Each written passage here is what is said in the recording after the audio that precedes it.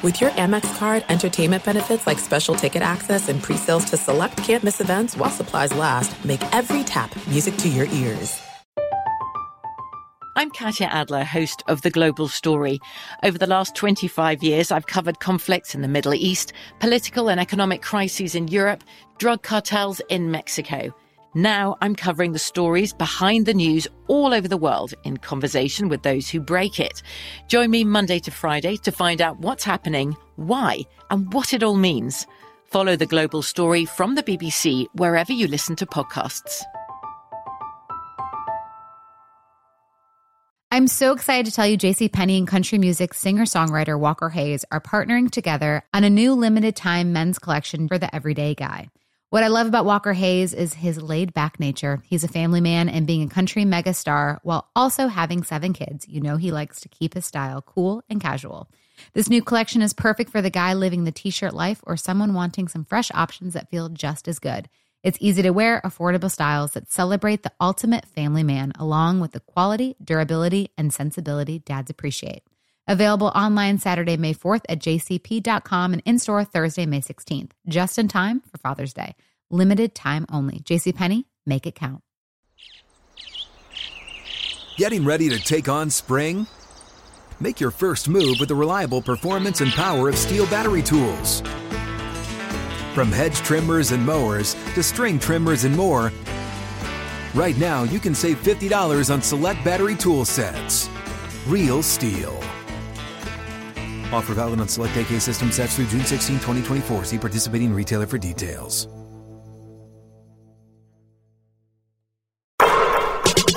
What's up, Open Floor Globe? This is Ben Golliver with the Washington Post. I am joined on the other line by Michael the Pod Pina.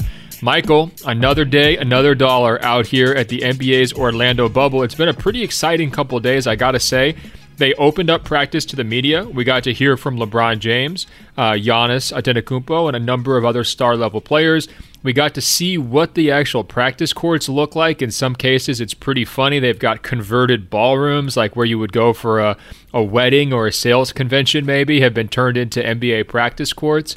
And we've also just kind of gotten our first taste of how guys are feeling, I guess, in person, getting to kind of read their faces and their body language and watch them kind of ramp up here as scrimmages start this week and NBA games start next week. I mean, there's been a lot of content, not only just the fishing stories and the golfing stories, but I think, more basketball-related content, guys being in the gym, guys, addressing the media in these Zoom conference calls with reporters present.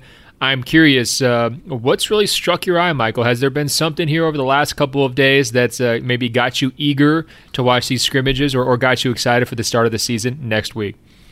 I mean, it was just, I guess, good to see, the stars, the biggest stars in the sport, like LeBron, speak publicly for really the first time in a media setting. Giannis speak and laugh and joke about how I really loved him saying that the reports of him not having access to a gym, anyone who knows him knows that that's obviously not true. He was just trying to get a leg up on the competition. That stuff was awesome. You know what's funny about that, real quick, just to interject? Mm-hmm. He got me because I'm so, as a Giannis Inc. investor, I'm so emotionally invested in his development. And the idea that he was without a gym panicked me. I know it's panicked a few other Bucks super fans. So his comment about, people who know me know I would have a gym. You scared everybody, Giannis. You gotta stop playing with our heart, okay? Yeah, and then, I'm like scrolling through your Twitter timeline or Instagram, and you go from that clip to him shooting threes, and I know you just must be so excited. I was surprised that you were able to hold your cell phone steady, honestly. Well, let me ask you a question, because I did post this clip on Twitter. He hit 5 straight corner threes with a dribble in between, and he was putting on a shooting exhibition. Rachel Nichols had an awesome video of some of his more complicated crossover step-back threes and all this different stuff. Are we in a situation in the bubble where the typical, I think, intellectual approach to these kinds of things, it's just a practice clip, don't get overexcited, like that's the smart take usually. does the bubble kind of give you an amnesty from that line of thinking? Are we allowed to just freak out and say the Milwaukee Bucks are going to win the title because Giannis hit 5 threes in the corner unguarded for the first time we've been able to watch him in 4 months? Like, are we allowed to have those kinds of overreactions, Michael? Are you with me there on that one? No, I'm not. You're a fool for thinking that. It's just practice. There's no defender. It's like he shot, 30% from behind the three-point line during the season, and I'm sure during all the practices in January and October, he was draining corner threes wide open. So, yeah, I'm not putting any stock into it. Sorry. I'm putting a lot of stock into it, Michael. I'm over the moon about it. I've watched Giannis shoot a lot over the years, just before games, any chance I get, playoff games, things like that. He doesn't shoot a very high percentage unguarded, usually. And it was always kind of worrisome. He had one pregame workout in LA this year where I think he shot like 25 to 30% on three-pointers from various spots, like, unguarded, with the coach feeding him the ball. I mean, that is not a typical, it's not going to get you entry to the Curry family, let's put it that way, right? When those guys are banging like 90% of their threes before a game. I've never seen him shoot the ball this well. Now, it's still not perfectly smooth. It's a little bit of a shot put. It was a real clinic. I mean, he was going shot for shot with like Marvin Williams, who's known more of as a floor spacer and a shooter for that team. Bud was watching. The media members were looking at each other like, this is the same Giannis, right? The guy who everybody said can't shoot.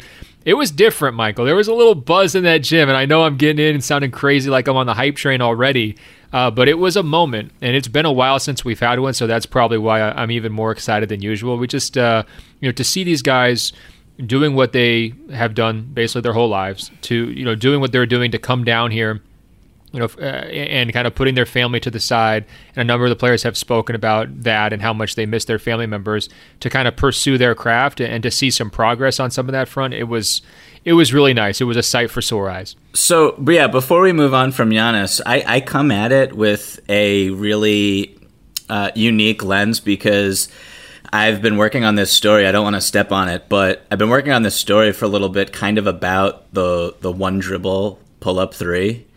And Giannis, I believe, is one of the league leaders in per game one dribble pull-up threes. So when I saw that clip, you're like right in my wheelhouse because I've been thinking about them a ton, like a weirdo. And when I saw him just take them 5 in a row and drill them all, it like triggered something in my brain, like some pleasure sensation that I'm a weirdo, but that's kind of where I was coming from when I saw those. But I still don't think that it's anything to get too excited about. Well, I'd rather be in your wheelhouse than your doghouse, and I'm totally comfortable triggering all of your pleasure sensations, Michael. It's no Beautiful. problem whatsoever. That's what I'm here for. That's what I'm here for. The content that triggers pleasure sensations. I like that one dribble shot personally. Like, to me, it's harder to shoot standstill. And I would, when I was shooting, I used to always try to get at least one dribble into a shot just for a little bit of momentum. It helps you get into your mechanics a little bit smoother. So I cannot wait to read that story from you. I should have interviewed you. Oh my goodness, this is like incredible feedback here. Oh, well, I'm available. You know that. You know how to reach me, Michael, twice a week on this episode. The Bucks have a real interesting way about them. It's so funny because it's a team that was almost on pace for 70 wins, right? I mean, they were a ridiculous team. Even Celtics homers like you could say the Bucks had a great regular season, right? It's indisputable.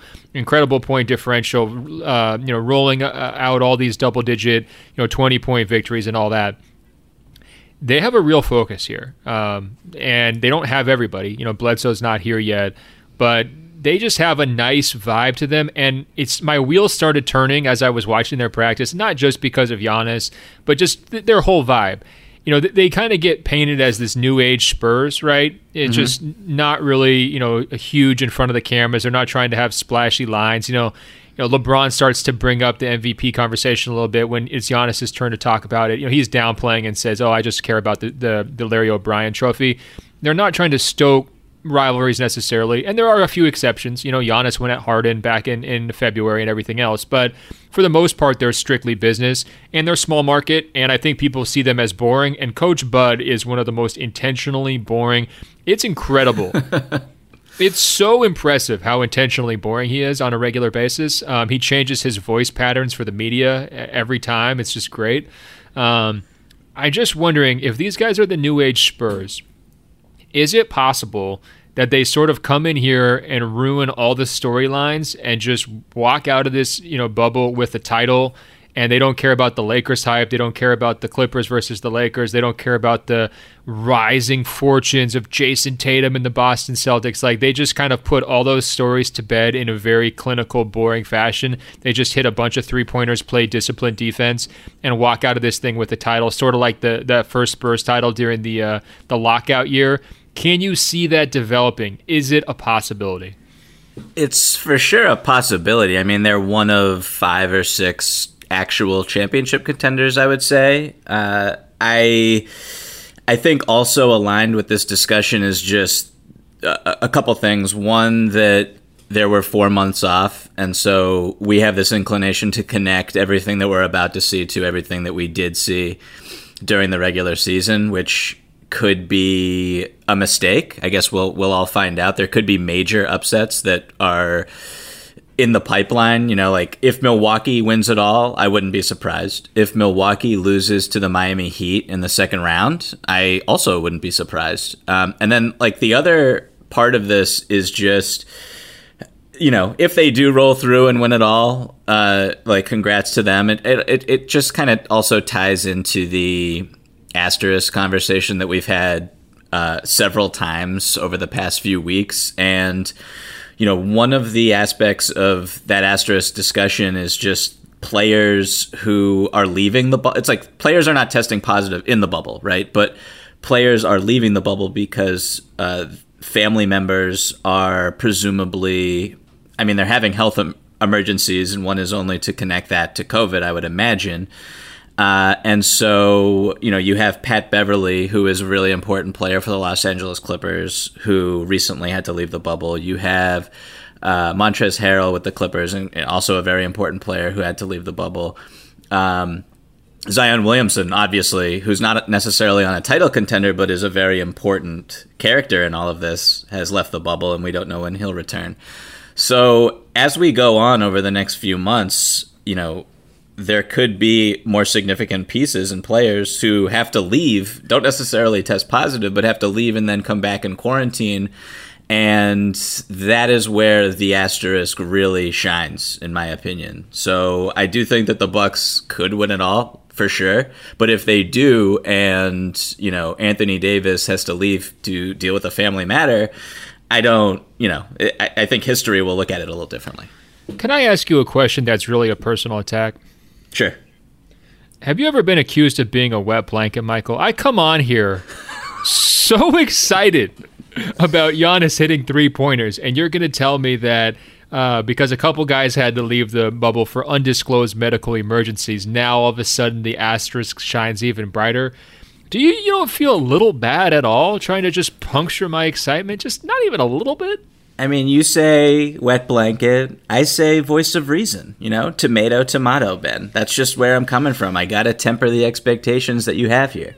For sure. So on the family emergency stuff, it could be a lot of things, by the way. It could be coronavirus related. It could just be a family member on their deathbed. It could be a serious illness. It could be, potentially a pregnancy, a birth. It could be a lot of different things. And I think they're leaving all of this, as oblique as possible, because they realize that, players do enjoy a level of privacy on that kind of stuff during the season, where they don't necessarily have to explain every single absence. You can have cover stories. Here, you can't say, a guy was feeling ill, and that's why he missed it, as kind of the cover story for, he went to his grandma's funeral. So I do think, because they have to leave the bubble, right? So I think that they're trying to protect these guys in whatever way they can, and it's going to lead to a lot of confusion, because we're going to be all, as media members, wondering and speculating, where are guys? Are they going to be able to get back in? Just to quickly recap the procedure for re-entering, if players who leave are able to get tested every single day, they only need to quarantine for 4 days upon their return. If guys who leave aren't able to be tested every single day, they could potentially quarantine for up to 2 weeks upon their return, or it could be around 10 days as well. So that process matters a lot, and we'll see if the teams are able to make sure guys can get tested, line up those tests. You could imagine a situation where if you were trying to attend a funeral, back at home, and home is maybe not a major metropolitan area, it could be challenging to get yourself a test and get yourself a test with results on a timely basis. So those kinds of logistics are going to play a factor here, and we're going to see, our players hung up in the quarantine or not. We'll have to wait to see how that plays out. It's just one more big question mark kind of hanging over everything here. All right, question for you, and related to the Giannis shooting. We talked about Simmons. Is he going to become a better shooter without the crowd, without the social anxiety? We've mentioned a few other players. Are they going to perform better or worse in the empty gym environment? The coaches down here don't really want to tip their hands too much on maybe what they're prioritizing or how they're bringing up the issue of not having crowds to their players. Coach Bud was like, well, I'm used to the empty gym. I played basketball in Division III. It's like, thanks, Coach Bud. Like, maybe just tell us a few things that you're trying to you're trying to tweak here and there. But they all know it's an issue. It's obviously an issue. One guy we didn't talk about with that is Giannis. Do you think he winds up potentially being a more confident and reliable shooter in an empty gym as compared to a place where 20,000 Bucks fans are screaming and hoping he makes it, or the adverse circumstances on the road against a Toronto or a Boston where maybe it's trickier to shoot? Or is this all just complete over-analysis based on one viral clip? Based on us needing something to talk about? Yeah.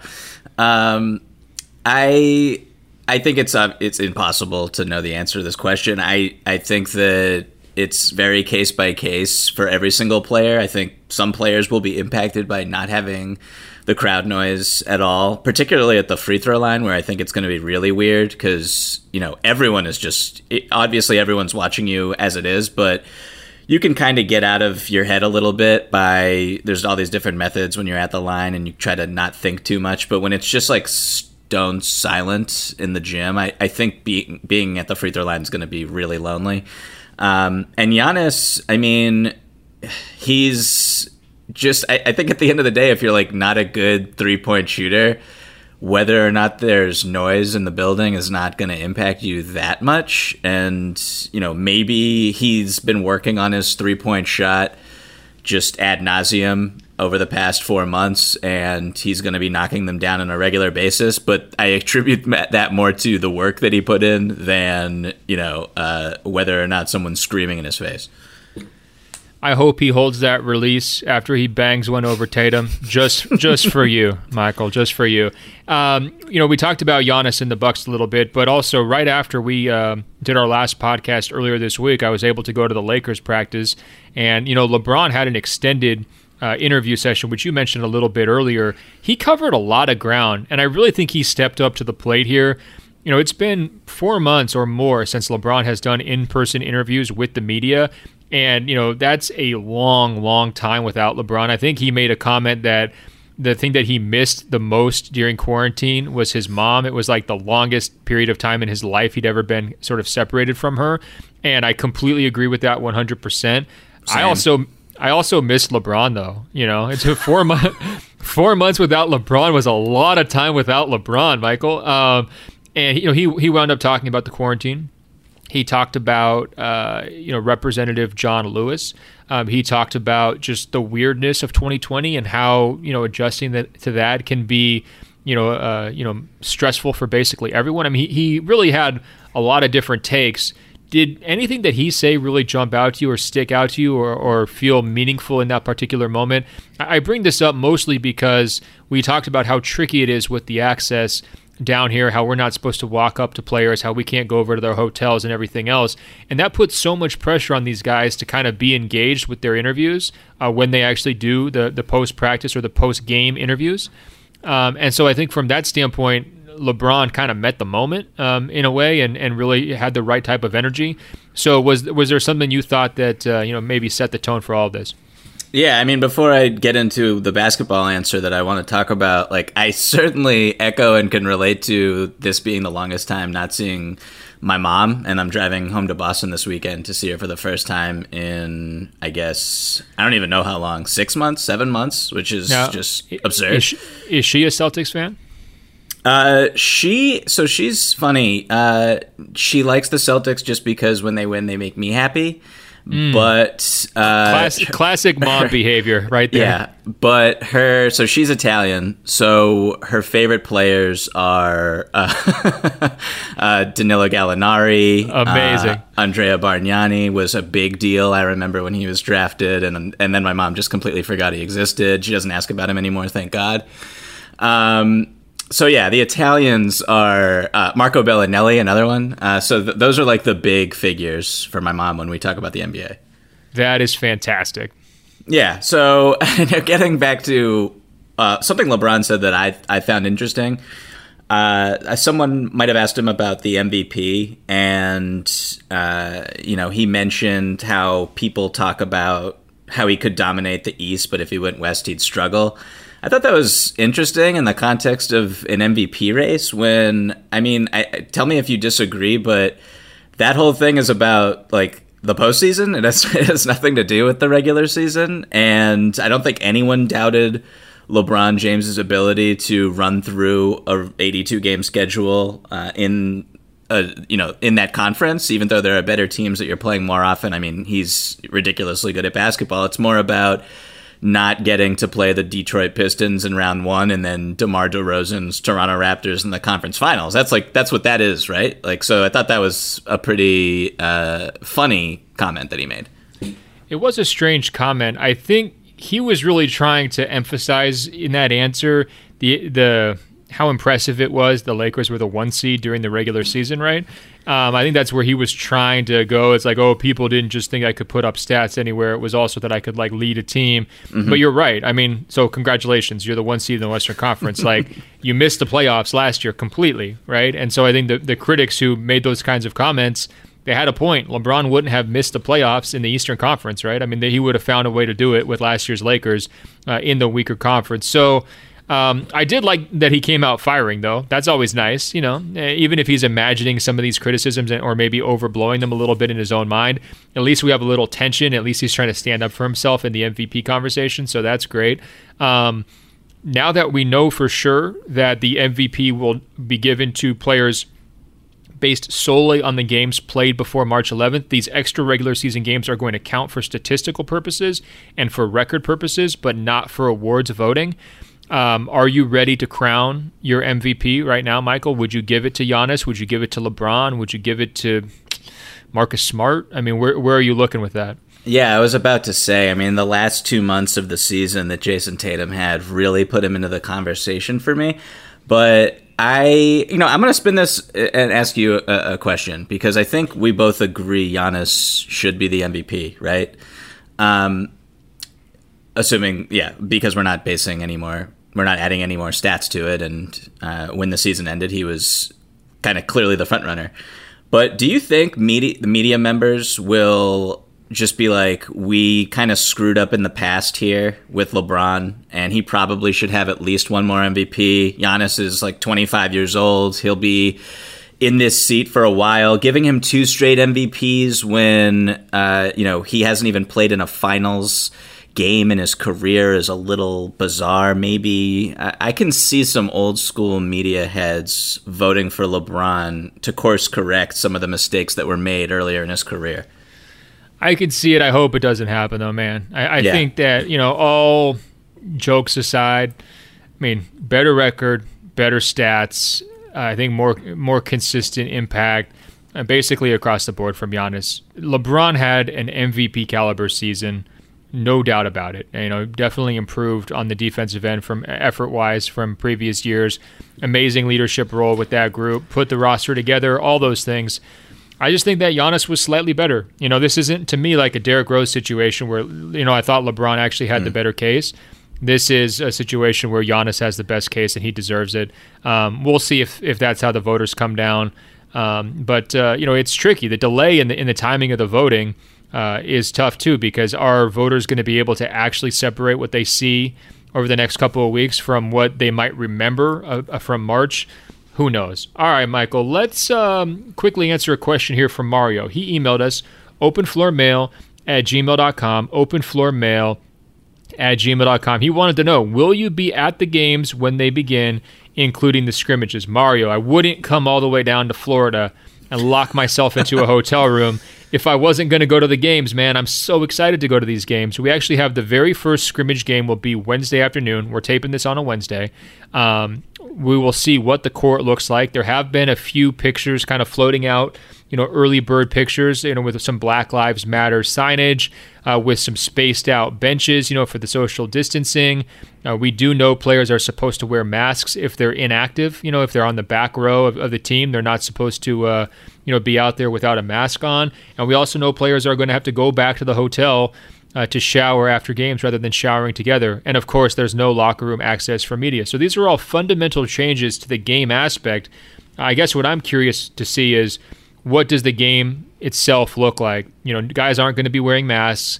You're going to be allowed to play defense within 6 feet. Social distancing rules don't apply there. And I think that, the lack of a crowd and how the broadcast compensates for that, whether it's with artificial noise or other visual images, will be really interesting to see because, of course, this is a made-for-television event. So I can't wait to get out to those games. I'm curious, from the early pictures that we saw, did anything jump out to you, Michael? And specifically with like the Black Lives Matter signage, did you think they got it right? Do they need to do more? I know we might put that into the gesture category as opposed to the true change category. Yeah. But how did you feel when you're surveying that stuff? So before I answer that question, Ben, I have a question for you. So I know, looking at the schedule today, that there are simultaneous games going on at the same time. How are you picking which games you are going to attend? History, Michael. I'm going to the first one. I'm going to the very first one. I think it's the LA Clippers versus who? Like the Orlando Magic. Yep. So I just needed some, Markelle Fultz in my life, I guess. I don't know. Yeah, the Clippers have been a little bit coy on who all is playing, whether they're going to actually have Kawhi out there or Paul George out there. But to me, it was all about the milestone game, the first one. If there's only one, I will have been at the first one, Michael. That's how I'm looking at it. I like where your head's at, yeah. And then on Thursday, I'm going to be going to the Lakers because they have this guy, LeBron. He's the real deal, Michael. I've been hearing from a lot of local scouts in Ohio, middle school basketball scouts, that say this kid has a future. And also, I'll be going to the Bucks as well because obvious reasons. So that's kind of my lineup for this week. We'll see how many more I go to. I want to see the Rockets for sure. I think they actually play the Raptors maybe on Friday, so I'll be checking that one out. But I will say this, it's a great question you asked because there's like this buffet aspect to it. You can't eat it all, I can't go to every practice. I can't go to every game, every scrimmage. There's too much, right? So I've got to kind of pick and choose salad bar versus slice of pizza versus, ice cream sundae. Like at some point you have to make some decisions, and it's tricky because, you're only one guy and there's 22 teams here. And by the way, some of those teams are sliding way under the radar. One of the games today, I believe the Wizards play, we can see who requested to go watch it. I believe there was one media request to go watch the Wizards game. So that's almost like a personal it's almost like a personal show or presentation for that writer. It's pretty good. Shout out to whoever that is. I like where their head's at. To answer your initial question, I mean, I saw the photos of Black Lives Matter unveiled on the court. I think someone who is cynical could say that is performative and meant to just appease people who are kind of a little upset, including players, that they're playing during this time. But I mean, it is, at the end of the day, it is better to have Black Lives Matter on the court than not have it on the court. I don't think anyone would disagree. So in a world where not everyone can have what they want, that's a win, I suppose. I think one of the funnier aspects of this was just the socially distanced seats on the bench. And I'm not a doctor, and I understand that it lessens the probability of spreading COVID, but also these guys are playing basketball, so they're going to be touching each other and breathing on each other. Is that excessive, do you think? And also, when there are, during games, players are constantly communicating on the bench, right? They're going over what they're seeing and they're talking about strategy. If you have to yell, do you think this this lessens the likelihood for communication. And if players are communicating in an empty gym, yelling out what they think, like, is that going to be picked up on television? Like, I just think all of this is so funny to me. Well, the thing with the social distance benching, like, what's the point if the games aren't going to be social distanced? It does remind me a little bit of my old habits where I would drink like 8 Red Bulls a day, but I'd be like, you know what? It's not so bad. At least they're sugar-free. Like, it's like, no, that's obviously terrible for you. Like, what are you doing? But you try to have those little like bargaining moments in your life where you're like, well, yes, we're playing a sport that's definitely putting players at high risk because it's indoors and it's close contact. They're sweating on each other and all that stuff. But guess what? They're sitting 6 feet apart on the bench, so it's completely fine. Like, you tell yourself these stories. In defense of the league on that one, there were some things if they wanted to put games on that they absolutely couldn't compromise on, right? You can't socially distance on the court. You're not going to be able to get guys to not sweat. Like, there's just things that you can't work around. They do need to be committed to doing absolutely everything possible outside of that gameplay to reduce risk. So I think it's worthwhile because whether it helps or not, it prevents an outbreak. It's not a clear yes or no question. It's more about reducing risk as much as possible, and it helps. So you might as well do it. I think that's important, and I also think the visual aspect of it. It's contradictory to the viewer to watch players playing when it's close contact. But also, it does send a certain message to the audience of like, look, the NBA is trying to be on the right side of history. At least they understand the science. They're backing up the science by having guys wearing masks and doing those kinds of things. Personally, every time I see a photo of an NBA player wearing a mask, I do a silent cheer because maybe that picture gets through to somebody about the importance of wearing a mask, right? So same deal with social distancing. This idea that people are still out there trying to have weddings or trying to have other events indoors. It makes me pretty ill, and at the same time, I'm here trying to go about my daily business and working and occasionally being in indoor scenarios with, in close contact in ways that I never would have been if I wasn't working. And so I do think if you can send the right message, it's important to do so. And if they hadn't done it, I would have judged the NBA for it harsher. So I'm glad they did it. I guess that's where I come down. Yeah, it would not look good if players were sitting next to each other without masks on the bench. And also, I suppose there are maybe it lessens the likelihood of spreading it to a coach or something like that also. But yeah, to second what you just said, like if you're listening and you're planning on having like a birthday party or something like that, please just postpone it. It's okay. There will always be next year. There will always be I was going to say the fall, but that's also probably not going to be a good time to have a party inside. But just be patient, and this sucks for everybody, but the sooner that we all kind of follow the guidelines, the sooner we can get out of it. So yeah, that's what I just wanted to echo from what you were saying before. Very well said. Hey, we got a couple of questions here real quick, just kind of like, inside baseball type questions from Joakim in Sweden. He writes, I think everyone knows how difficult and expensive it has been for the newspapers and media outlets to get their personnel down there. Ben, does that make you feel pressure that you have to get something special? Do you feel more pressure from this than covering an ordinary NBA Finals? On that one, Joakim, look, it's the most cliche answer, but I feel internal pressure every single day to do the best that I possibly can. Hopefully that's good enough for the paper. Yeah, you don't want to dwell on how much it cost or how complicated it was to get down here, any of that stuff. You just want to do a great job every single day. And I realize now I'm sounding a lot like Coach Bud, Michael, so maybe I should move on. But that's really what it's about. It's just being fully committed to the task down here. There are very few distractions. I'm finding myself with no shortage of events to go to and, clips to post and, interviews to do and stories to write and everything else. And so I feel very reinvigorated and excited to be down here compared to where I was in March and April when we first, we're kind of basketball was taken away from us. I'm a much happier person, a much more energetic person. I'm waking up without an alarm, Michael, every single day. And so that's a nice feeling. Now, his second question is, do all the restrictions given to the journalists in terms of where you can go make it worthwhile to be down here? Or do you feel like you could do the same work from your couch at home? I think on this one, it's a tricky answer. I would say for sure, I'm glad I'm down here 1,000%. I'm glad that I was able to get cleared health-wise. I'm glad that we were able to secure a spot, with the Washington Post down here because there's just a lot of color and funny stuff to see. I mean, Michael, last night, Scott Foster, everybody's favorite referee, was just throwing it down on the pickleball court, sweating through his shirt, just going nuts at the pickleball. And it's just like funny scenes like that, where I'm just thinking like, man, like this will never probably happen again. I mean, this is sort of feels like history in the making. And those kinds of weird things are definitely going to stick with me.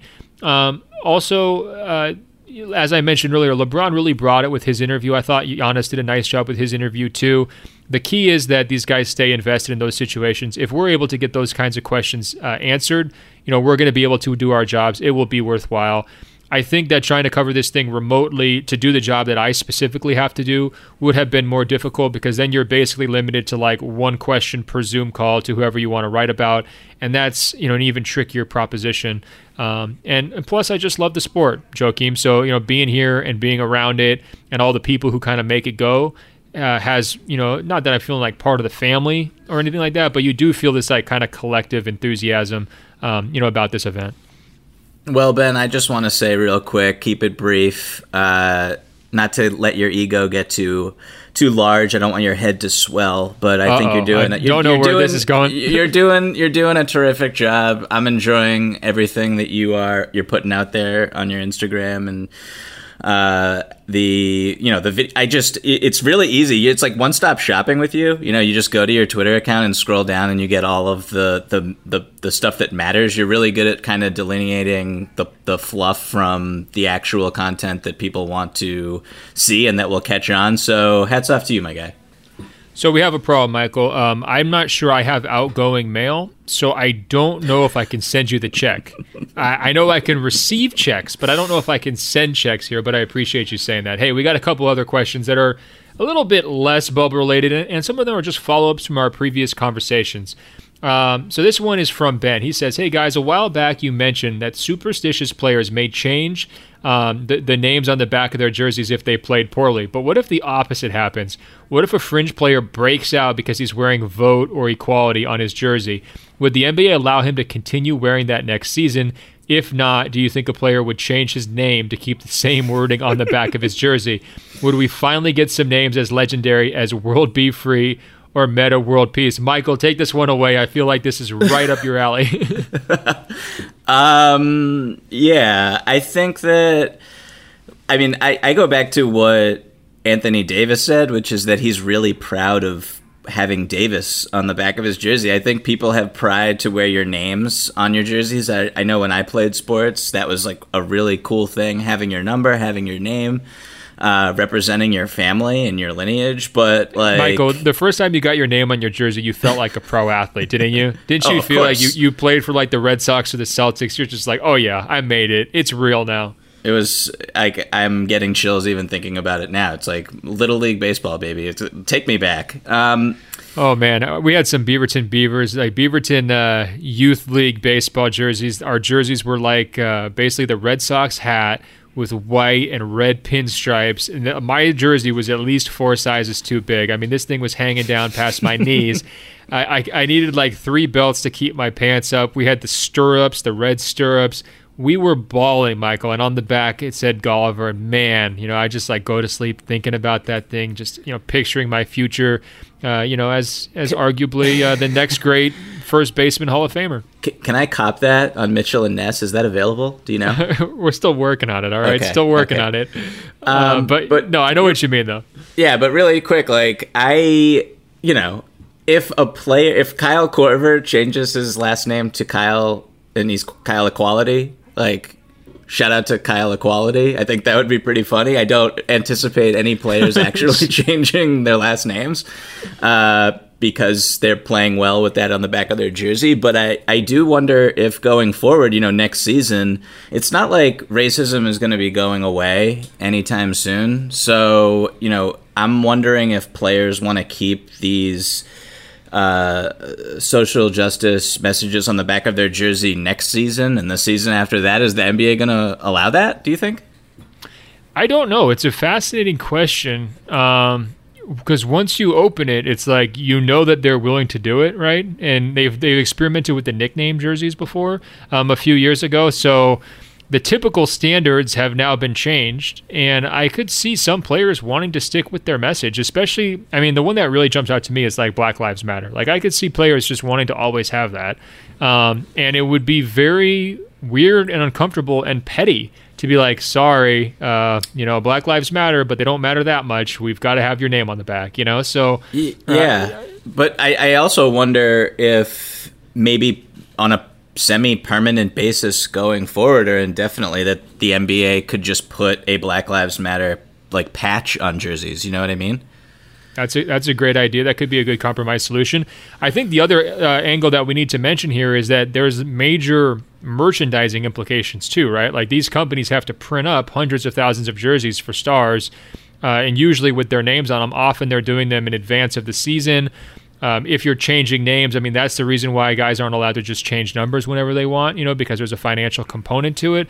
So there may wind up needing to be a stricter rule than we're thinking right now to satisfy the merchandise partner, which is Nike at this point. So I guess the long answer there is Michael doesn't anticipate anyone changing their name to Kyle Equality. And so we're not expecting that, Ben, but we like where your head was at. And I guess to be determined on the future of the jerseys. I also think this is another one that falls in that category of everyone's just going to pick up the pieces after the Orlando bubble and try to kind of, see what worked, what didn't, and kind of reassess from there. There are some things that are too good to keep a secret. Like how your Amex Platinum card helps you have the perfect trip. I'd like to check into the Centurion Lounge. Or how it seems like you always get those hard-to-snag tables. Ooh, yum. And how you get the most out of select can't-miss events. With access to the Centurion Lounge, Resi Priority Notified, and Amex card member benefits at select events, you'll have to share. That's the powerful backing of American Express. Terms apply. Learn more at americanexpress.com/withAmex. From BBC Radio 4, Britain's biggest paranormal podcast is going on a road trip. I thought in that moment, oh my God, we've summoned something from this board. This is Uncanny USA. He says, somebody's in the house, and I screamed. Listen to Uncanny USA wherever you get your BBC podcasts, if you dare.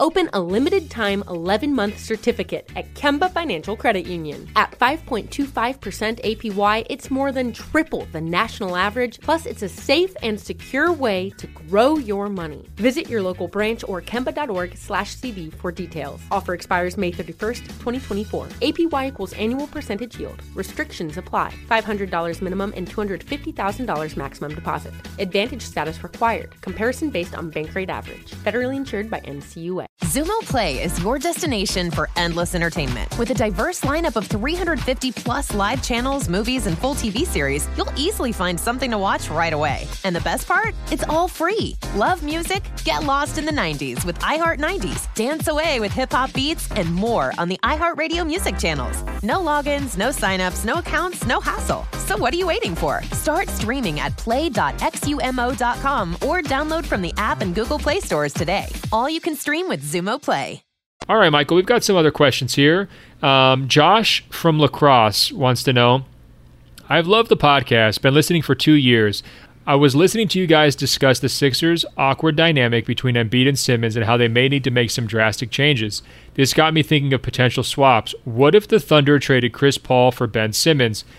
There would obviously need to be some matching salary or other picks or pieces, but I could see Chris Paul orchestrating an efficient offense with Embiid and other guys like Josh Richardson and Tobias Harris around him. The Thunder could rebuild with Simmons, Shai Gilgeous-Alexander, and Danilo Gallinari. What do you think? Michael, any possibility? Did you hop over to the trade machine and try this one? Do you get where he's going with his concept? What do you think? First of all, what and where is La Crosse? That's an incredible place to be from, I think. I did not look it up.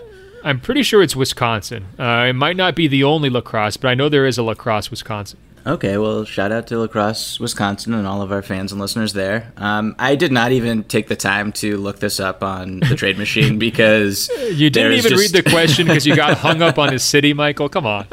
There is just no chance in hell that the Philadelphia 76ers are going to trade Ben Simmons for someone who is 10 years older than him. That's just not going to happen. And it stinks because, honestly, I don't know if you feel the same way, but if Chris Paul was on the Sixers right now instead of Ben Simmons, I would pick them to win the championship. Is that a hot take? Wow. It's a spicy take. I like it. I hear what you're saying. I mean, first of all, Chris Paul is awesome. Like, he had a really, really good year, so I hear you on that. The fit would be so much better. I think, Josh, unfortunately, this one is a fantasy basketball trade. I think if you're trading Simmons, you're probably doing so for younger, cheaper, more versatile contracts rather than trying to, bring back a huge max-level contract just because they've already got a huge investment in Horford. I mean, that Horford contract kind of handicaps them in a few different ways. So, I think that they're kind of stuck from a salary cap standpoint, which makes everything that much more complicated. And same deal with the Tobias Harris trade. I mean, they've got some deals that they're going to have to move. The teardown, whenever it comes, is going to be painful, and it's going to be filled with a few losses for Philly's front office. Yeah, I do think, though, if you were to make a trade with Simmons or Embiid, particularly if you traded Simmons, it would have to kind of be one of those rare star-for-star deals. And the only one I can really think of is, like, the only star who's seemingly available right now is Brad Beal. And, I mean, on paper, that would make a lot of sense, I think, for both sides. Philadelphia is obviously not wanting to do it because Brad Beal can become a free agent pretty soon. But in terms of just on-court fit for them, I probably wouldn't be willing to go so far as to say that Philly would win the championship, but the fit is just so much better with Beal instead of Simmons next to Joel Embiid. And then if you're Washington, you get a slightly younger player you could just kind of build around him from scratch and in Ben Simmons, and I think that would make a lot of sense for everybody. So, plus John Wall and Ben Simmons are both Clutch clients, so there you go. I like that idea. I'm going to give you another star proposal, and I'm just going to say it. I'm going to listen to your reaction, and then we're going to move on to the very next question. Are you ready? I'm ready. Ben Simmons for Kyrie Irving. What do you think? It's so good. I'm speechless. I can't speechless. I can't even believe that I never even considered this. That's a good one. It's so good. That is, wow. I'm very impressed by you. And if I was Sean Marks, I'd be like making phone calls every 2 seconds trying to make this happen. Let's get on the blower, Elton Brand. Let's do this. All right, we got a couple more follow-ups. Blazer related. Ryan writes, if the criteria for someone to use the informant line is a player who has a history of immaturity, free agency upcoming, and not only something to gain by getting teammates out of the way, but also a perception that he's earned a position over them, then I predict Hassan Whiteside will report both Jusuf Nurkic and Zach Collins. We had another question come in. I believe it was from Luke, and he writes, you guys were discussing the return of Jusuf Nurkic to the Blazers as some sort of an X factor for the playoffs. Hello. Sorry to be rude, but when was the last time any player who came back from a year out looked like their old self right away? Gordon Hayward and Kristaps Porzingis come to mind from recent years. They were just not as good on their eventual return. To add to my exasperation after you guys put Nurkic as a possible X factor, the very next player you discussed was Victor Oladipo and how poorly he had played since he returned. I love Damian Lillard, but even if he scores 50 a night, it won't be enough to get them into the playoffs if Nurkic sees serious floor time. Boy, Luke.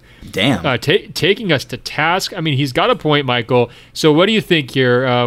Whether it's Nurkic, rethinking his X Factor status, or Whiteside, calling in some complaints against the other guys in the front court. What do you think? First of all, I mean, I'm very upset that I didn't think of Whiteside as a potential culprit here. I attacked Jordan Clarkson and Pat Connaughton, who are two players who I've interacted with before who are really cool. So I didn't mean to. And then, I mean, it just, Whiteside, it does make a lot of sense, right? That he would make an anonymous tip here, especially if he was notified by Terry Stotts that he'd be coming off the bench or even be completely out of the rotation, which is conceivable. I mean, Portland's defense was, on one hand, Portland's defense was really bad when Hassan Whiteside was on the floor, and on the other, Dame and Whiteside had really good offensive chemistry this season. And that kind of bleeds into the next part of the question, which is we don't know what Nurkic is going to look like, but I kind of separate his circumstance from those other players that were mentioned in the question, because this is just such a weird environment and circumstance, and everybody is going to be off rhythm and everybody is going to be in a really weird place. Like, having 4 months off, if he's physically right and in shape, it's not like he completely forgets how to play basketball. So I think Nurkic, I'm giving Nurkic the benefit of the doubt that he's going to be a positive factor if the Portland Trailblazers believe that he's healthy enough to play. Yeah, I think it's a good point on Nurkic. First of all, Whiteside's just a brilliant nomination. Yeah. Kudos to our listeners. We knew we had the smartest basketball listeners out there, and they just proved it for us. In terms of Nurkic, yeah, I think a lot of times it has to do with the size and scope of your role. Like, if you're a playmaking ball handler and you're coming off a leg injury, that's going to be a problem, right? There is going to be a longer ramp up there. If you're a big guy, the mobility on defense is going to be a real question. He looks like he's in amazing shape, so that's a great sign because he's kind of battled weight issues over the years. So I think being thinner will probably help him. He's just got a soft touch, a nice shot. He's good with the basketball in his hands, and it's not like he has to break people down off the dribble. I think there's reason for optimism about Nurkic, and I also just think in general, people already underrated him. Wouldn't you agree? Like, in terms of how good he was that last season, he was healthy. Oh, yeah. So I think, and especially in terms of the casual fan. Now, I do think basketball Twitter start to really build up a healthy respect for him. But I think that part of it is just how rough their front court rotation was this year. I do see him making an impact. Is he going to change the playoff series? Maybe we got ahead of ourselves on that one. I agree with the emailer. Here's a creative one, Michael, from Cameron. He writes, I wanted to thank you guys for the recent discussion about the word stud. I was never aware of that context. I'm not sure how I missed it. There's so much bigotry embedded in the English language. On a semi-related note, I was recently reading about the shameful history of Mount Rushmore. The U.S. government betrayed its treaty with the Lakota people, stole the land, and defaced the sacred Black Hills with the faces of the white colonizers who facilitated the land theft and genocide of indigenous people.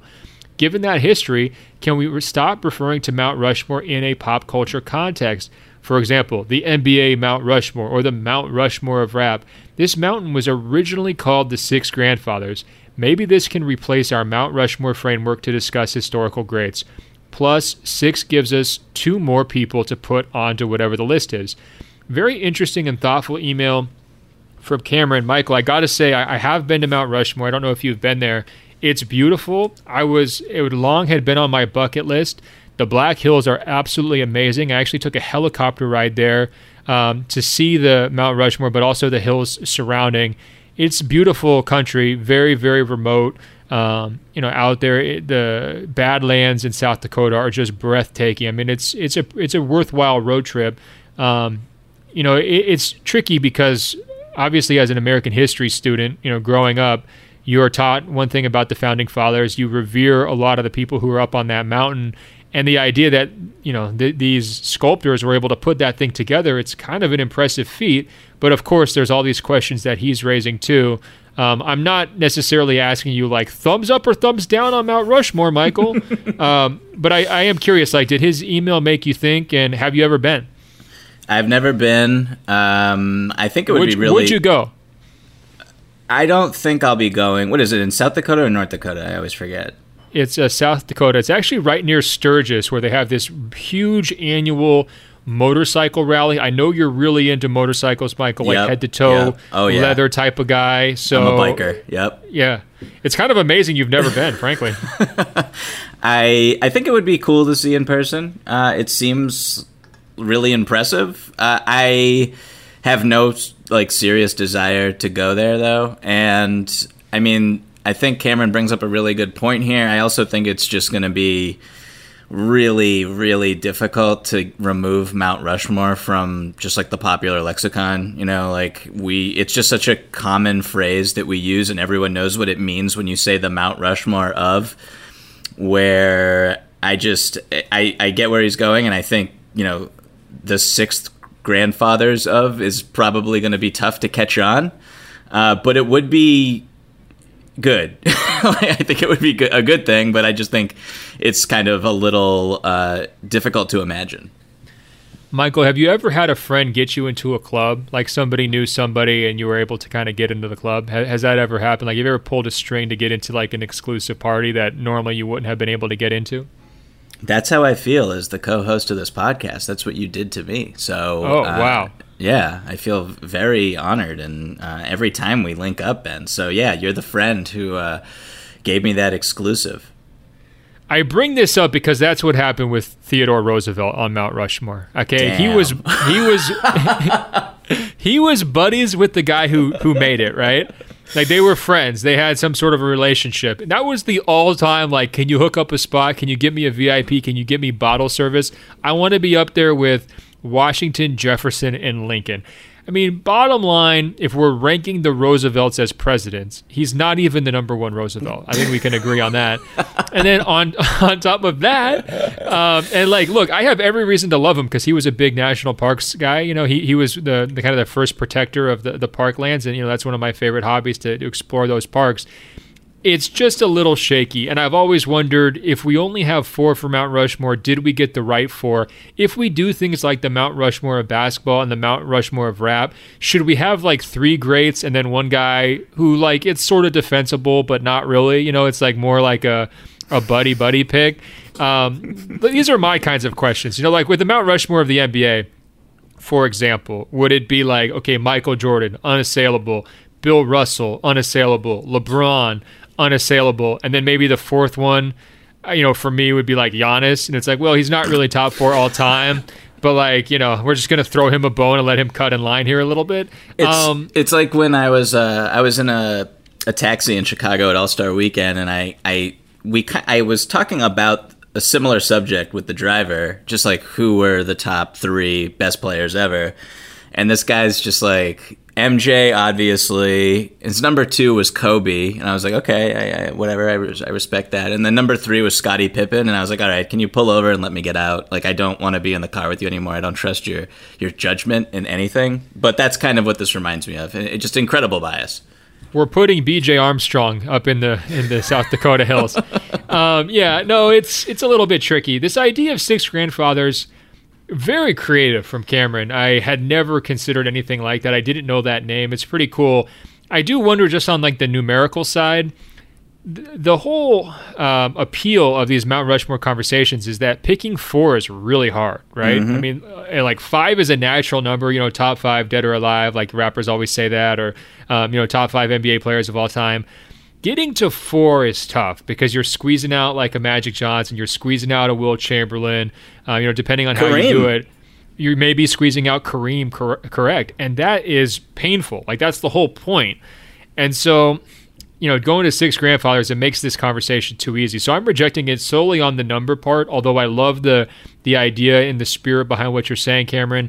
So I think we should stick with the 4, personally, but I will maybe reconsider how often I say the Mount Rushmore of, based on Cameron's email. We're getting to the end of another episode here, but one final comment or email in from Evan. He writes, I'm waiting for a cameo of Bubble Bound Ben, but I highly recommend that everyone checks out a YouTube series by none other than Matisse Thybulle of the Philadelphia 76ers.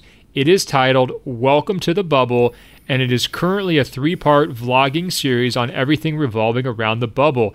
It's surprisingly well produced by Matisse himself. He covers all the ins and outs of the bubble, interactions with players and staff, and the daily activities. My personal favorites are him buying Chick-fil-A for the team plane and also getting stranded on a stalled boat with Kyle and Tobias Harris. So, Michael, have you watched any of Thybulle's videos, and what do you think? So, first off, I just want to say every time I see him, it reminds me of the fact that the Celtics traded the pick that they could have used to take him for Carson Edwards, and it really hurts my gut because he's really good, and it sucks. Well, isn't he also your type of player too? I mean, one of these steals and blocks guys. Basketball dorks like you, Michael, love this guy. It's like a complete winners, archetype. Yeah, I know, winners. But I did watch the first episode. It was I did not know that he produced it himself. It is excellent. It's like 9 minutes that you will not regret sitting in front of your laptop on YouTube, which you can't say for everything. It flies by, right? I mean, it's smooth, it's crisp, it doesn't drag. No, yeah. My favorite parts were when he finally gets into his hotel room and he does something that I've never done, but probably because I've never been in that exact situation, except for maybe a couple weddings, where there's like a little gift basket for whoever's walking in. And he dumps everything out, all these different snacks, and he separates them by yes and no. And so, like, what he's actually going to eat versus what he's going to throw away. And I just thought that was, like, peak efficient, like, behavior, decision making. Loved it. I also enjoy. I love that too, but some of his decisions, I don't remember exactly what he was picking and choosing, but I feel like his taste was questionable, I gotta say. He said yes to just about everything, so I don't even know the purpose of the exercise, but I'm going to use it. I'm a little pickier than he would be, I think, but one of my other favorite moments was when he did not have any utensils to eat dinner, so he used the lid of one of his food containers as a spoon for a moment, and I thought that was a little his attempt at trying to be ingenious, and I appreciated it. Also, Tobias Harris is just real quick, like Tobias Harris, national treasure, like one of the greats of all time. I really enjoy his appearances. Well, I'm sure, Amy Klobuchar was watching this video and just totally relating to the lack of utensils. She's like, try a comb, use a comb to eat your food. How many of our listeners do you think are going to get that? I hope all of them. It's such a good reference. No, I want to echo exactly what Evan said. These videos are awesome, and they're cool because a lot of the areas, for someone like myself, I still can't even go to where he's going. So it gives us an added layer to what these players' day-to-day lives are like. And they're also just like nice works of art. Like he's really put this thing together. His parents clearly named him correctly, Matisse. I mean, it's good work from him. He's got real creative, juices and skills that I had no idea about. Of course, I've seen him play on the court. I didn't know at all about his personality before watching them, and it certainly comes across. So if you guys can't get enough of the bubble first-person stuff, and I know there's a lot of people out there who are telling me, Michael, feed it to us nonstop every day. We want to know every little aspect. If you're in that category, definitely check out what he's doing. And, frankly, you probably already are. But in any case, we have reached the end of another episode of Open Floor. Michael, they can check us out on Apple Podcasts by searching for Open Floor. That's 2 words. When they find our page, scroll down. It will say rate and review. Tap 5 stars. It's just that easy to help us spread the word. Now, Michael is on Instagram and Twitter at Michael V as in Victor Pina. I'm on Instagram at Ben.Golliver, on Twitter at Ben Golliver. I'm writing almost daily dispatches at WashingtonPost.com/sports. And be sure to sign up for my newsletter. Just go to my Twitter page. It's free. Click the link on my bio, and you can get yourself a new update every single Monday, and it will include a roundup of all the stories that I'm writing as well. It's just that easy, Michael. All right, until next week, I will talk to you. Talk soon, Ben.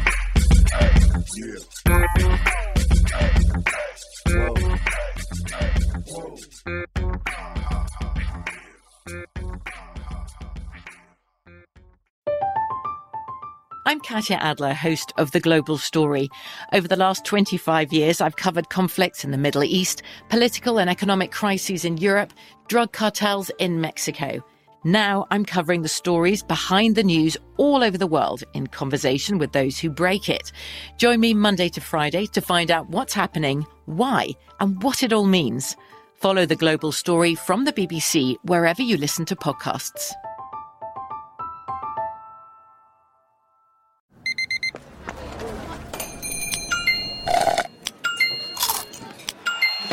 With your Amex card, entertainment benefits like special ticket access and pre-sales to select can't-miss events while supplies last make every tap music to your ears.